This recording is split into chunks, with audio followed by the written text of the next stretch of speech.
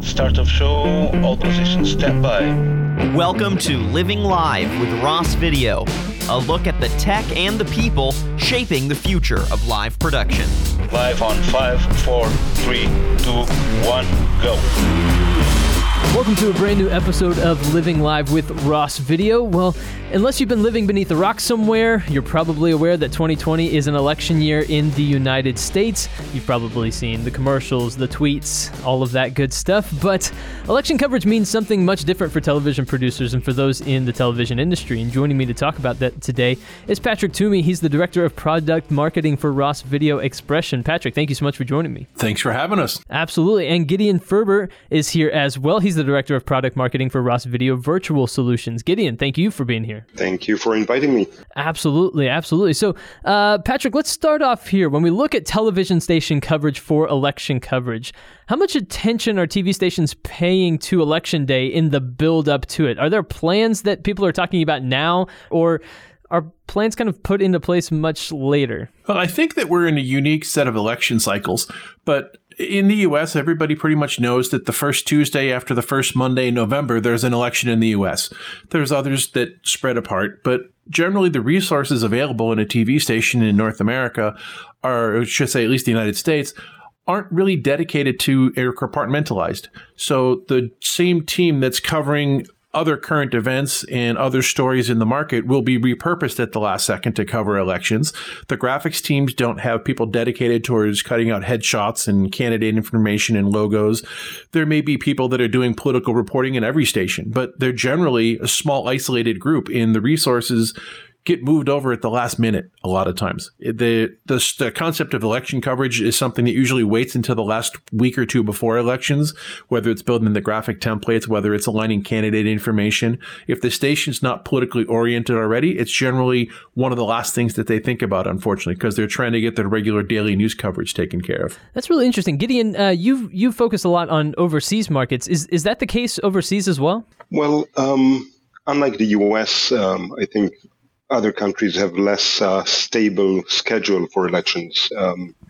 If you look at Europe, if you look at the Middle East, I mean, you get cases where you have 3 campaigns in 1 year. So that's obviously dictates a completely different thought process for broadcasters. Reusing the same graphic assets, reusing the same teams, not paying as much attention to the look and feel, mainly just focus on the actual numbers.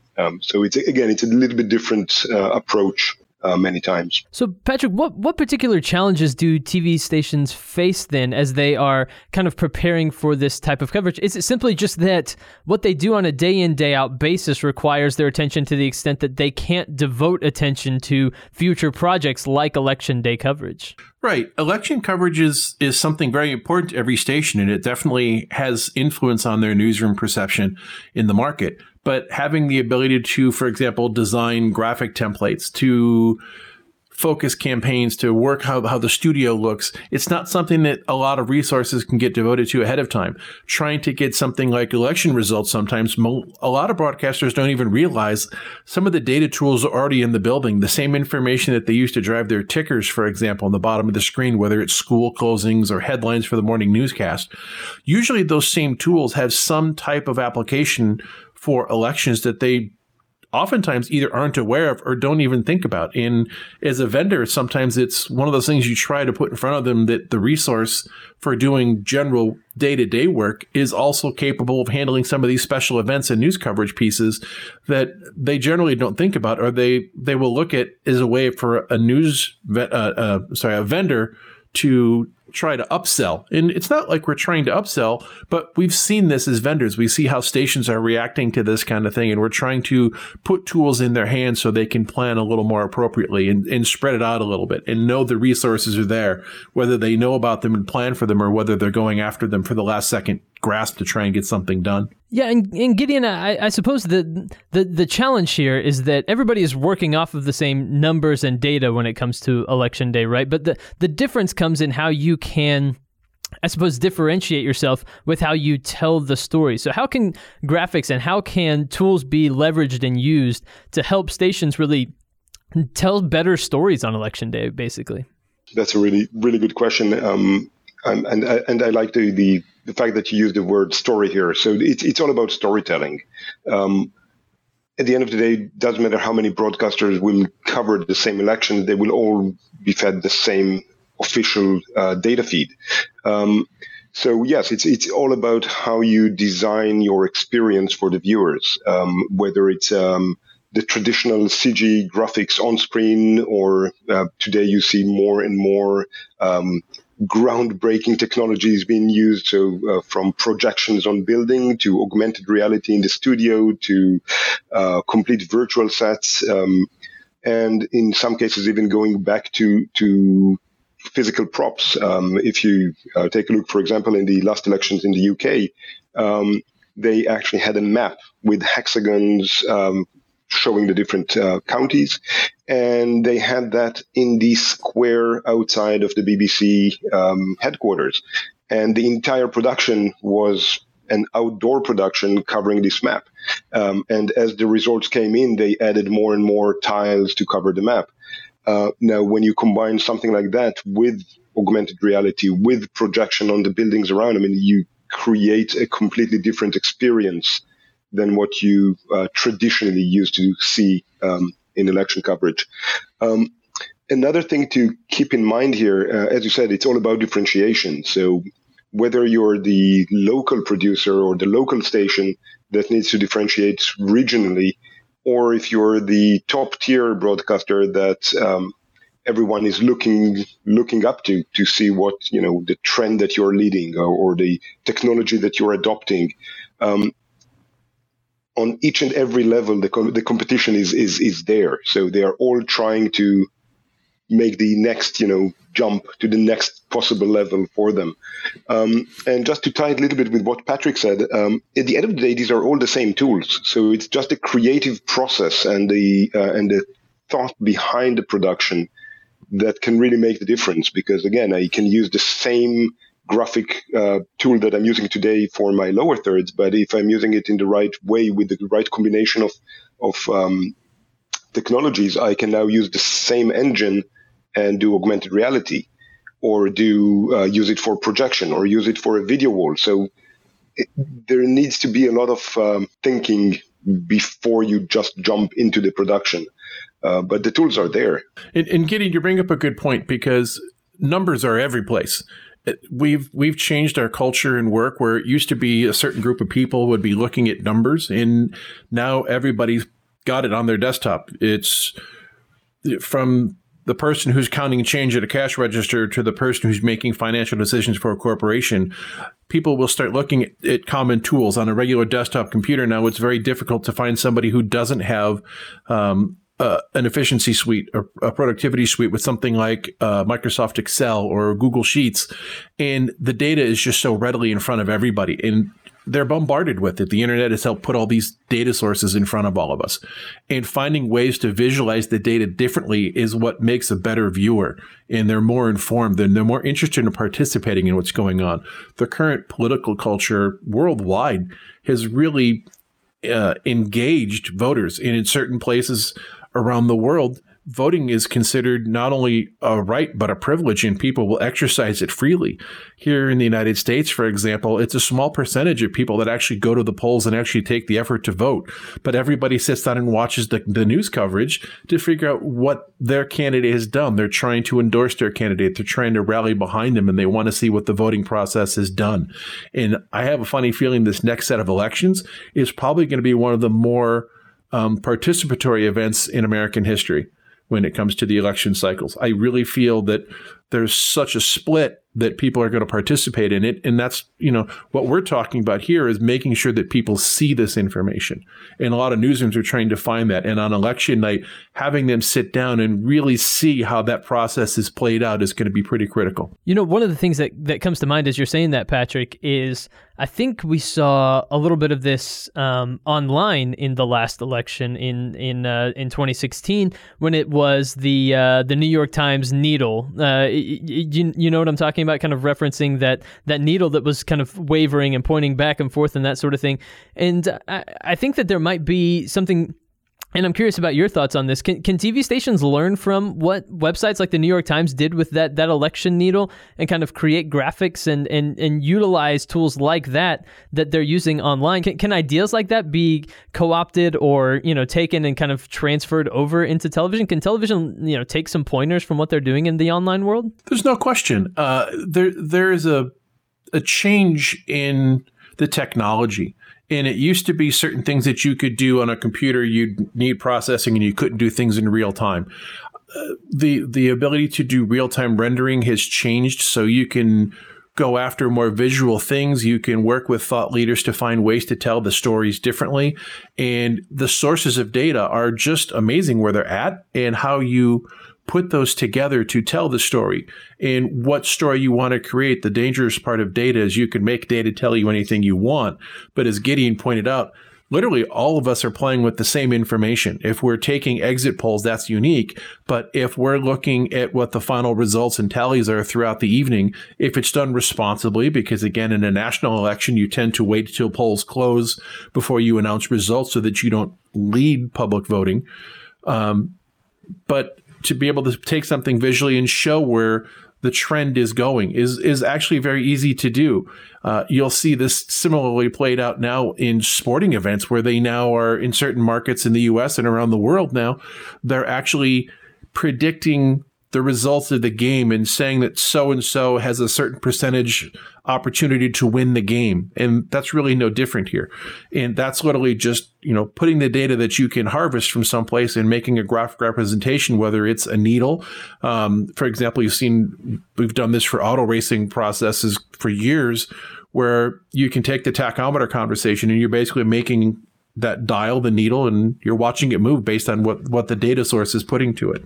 Yeah, that's really interesting, and I kind of want to go back to something we talked about a little bit earlier, and that was just having kind of that templatized idea of graphics that you can use flexibly in different ways. And I think one of the things that we've come to learn about elections in recent years is to always expect the unexpected, right? Be ready for any particular event. So how can TV stations, and Gideon, I'll direct this to you first, how can stations be prepared with maybe a templatized version of graphics for whatever outcome comes around, and kind of be prepared, expect the unexpected, so to speak?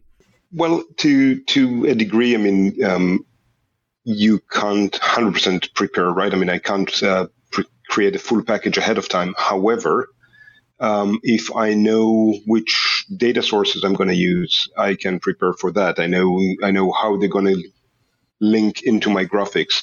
I can have, or broadcasters can have, general concept of what is it that they want to do, and then start preparing ahead of time with the right assets, whether it's a 2D, 3D, augmented, virtual, doesn't really matter.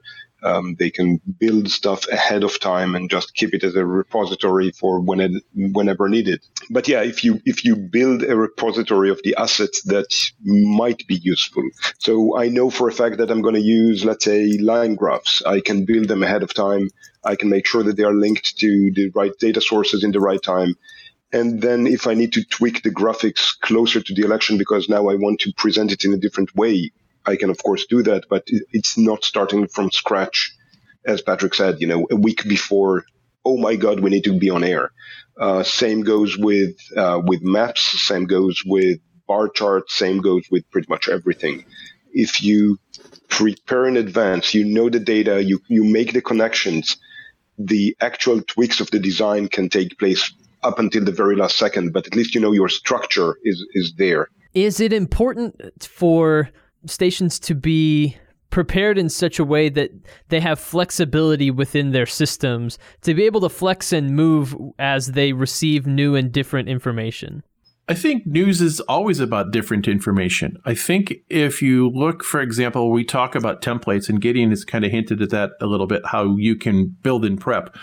I'm going to take this a step backwards. If I'm going to prepare graphics for a football game, I have a base template that holds a certain class of stats or a certain number of stat data points. I might have a headshot, a jersey number, and a player's name. And I'll repurpose that 100 times for the game. And the same thing kind of happens for election coverage, where I build a template that might have 2 candidates head to head, or 3 candidates head to head, or 4 candidates head to head, and I have to know which one I'm going to use. It's possible to build the logic to say that template with all the head to head could be 1, 2, 3, or 4. You build them to say that I've got an incumbent candidate, I've got one that's a projected winner, one that's a verified winner. I think, for example, going back to the elections where we were deciding in Florida what was happening, and it was weeks before we had a vote. Nobody could get an actual predictive title, and that literally held the United States hostage for a couple of weeks, so to speak. And that's one of the most unpredictable things, because we're looking and counting. We saw this happen in Iowa, a week ago, where it should be pretty simple to count 200,000 votes, and it wound up taking them a day and a half. And you look at the stock market, counts several million votes in an hour, or votes, but the data points in an hour in the stock market. It's difficult to assume that everything is predictable, because it's not. There are so many tangibles that happen here. I'd be curious to see, for example, how many people realize how many votes Mickey Mouse gets every election as a write-in candidate. At some point in time, he's going to qualify. Yeah, that doesn't seem terribly unlikely, I suppose. And I think the three of us could divide and conquer and count 200,000 votes quicker than what took place recently. But I don't know, maybe I'm overestimating us. But I think the three of us could do a pretty good job. But so one of the things that I'm kind of getting and I'm hearing from you guys as we have this conversation is that there's an education of the tools available to television stations that can happen that will allow them to work 3 or 4 steps ahead of the process rather than being reactionary. How can that education take place to help TV stations work ahead a little bit more rather than being so reactionary? That's a very good question. With all fairness, I'm not sure. This is something that we're working on, obviously, for quite some time. It's at least from our perspective as a vendor. I mean, I know that we are doing the best we can with whether it's webinars or training sessions or pre-sale work, so to speak, or development work with the customers and trying to offer solutions to problems that they haven't thought about yet. Does it work? To some degree, some cases. Does it work every single time? Absolutely not. Unfortunately, I would love if it would be more consistent. But I think that's almost the best we can do. I mean, you need to get in touch with the broadcaster and try to deliver the message of there are ways to reduce the stress level. There are ways to be better prepared. However, again, many times it's completely out of our hands. But it's sometimes harder than it seems to get the end customer to see elections the way we see it. I think it's one of those things, too. You look to a broadcaster and you hope that they're doing a good retrospect. When they finish an election or when they finish any project, you'd like to go back and look at it and review and see what you did well and what you did poorly. And if there's things that you want to improve on, if you're not sure if you have the right resources internally, ironically, I think all of us as vendors in the space are eager to work with customers to try and solve problems. That's literally what we're in the business of, is solutions. We oftentimes look like we're out for ourselves. And yes, we're in business, there's no question, but we're trying to offer the best products to solve a problem. That's really what we're doing. If we're making something that doesn't solve a problem, we're not going to sell a lot of them. To partner with a vendor and try to understand what it is. And sometimes you'll review several vendors. This is no different than somebody going and buying a car. Hey, the last car I bought didn't have heated seats. I really want that in the next car. And that's a conversation, you find a similar thing. Hey, I really wanted something that handles real-time data changes. How do I do that? I really would like to have the ability to do a transition from a lower third statistical panel of the vote totals to have that suddenly turn into a full screen graphic, or I want to see these vote totals animated as bar graphs out of the floor. How do I do that? How can you help me do that? And as a newsroom, if you can ask that question to your own team and your engineering staff and your technical staff and your production people, and they can answer that question, great. If they're not capable of giving you the answer or saying, hey, it can't be done, I learned a long time ago in post-production, there isn't anything that can't be done. It's a matter of how much time and how much money you're willing to put to the problem before you say, I can only go so far.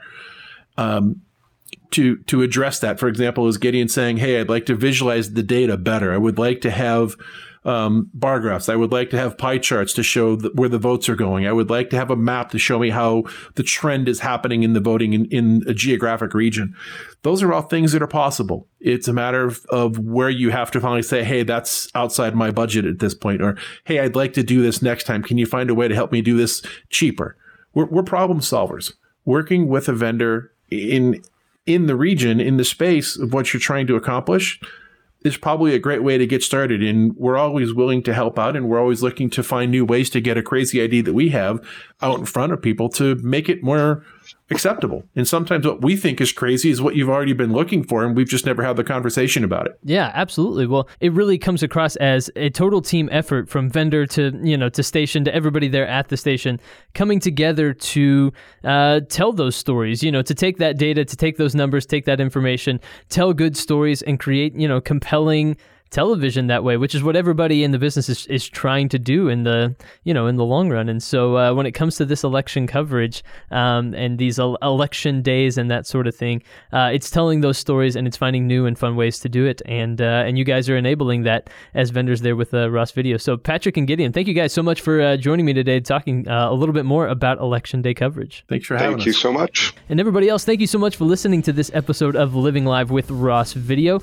If you haven't already, please go subscribe on either Spotify or iTunes or wherever you get your podcasts these days. You can listen to previous episodes of the show as well as future episodes. They will be downloaded directly there on that platform. So thank you again so much for listening to this episode. We'll be back soon with more episodes. But until then, I've been your host today, Tyler Kern. Thanks for listening.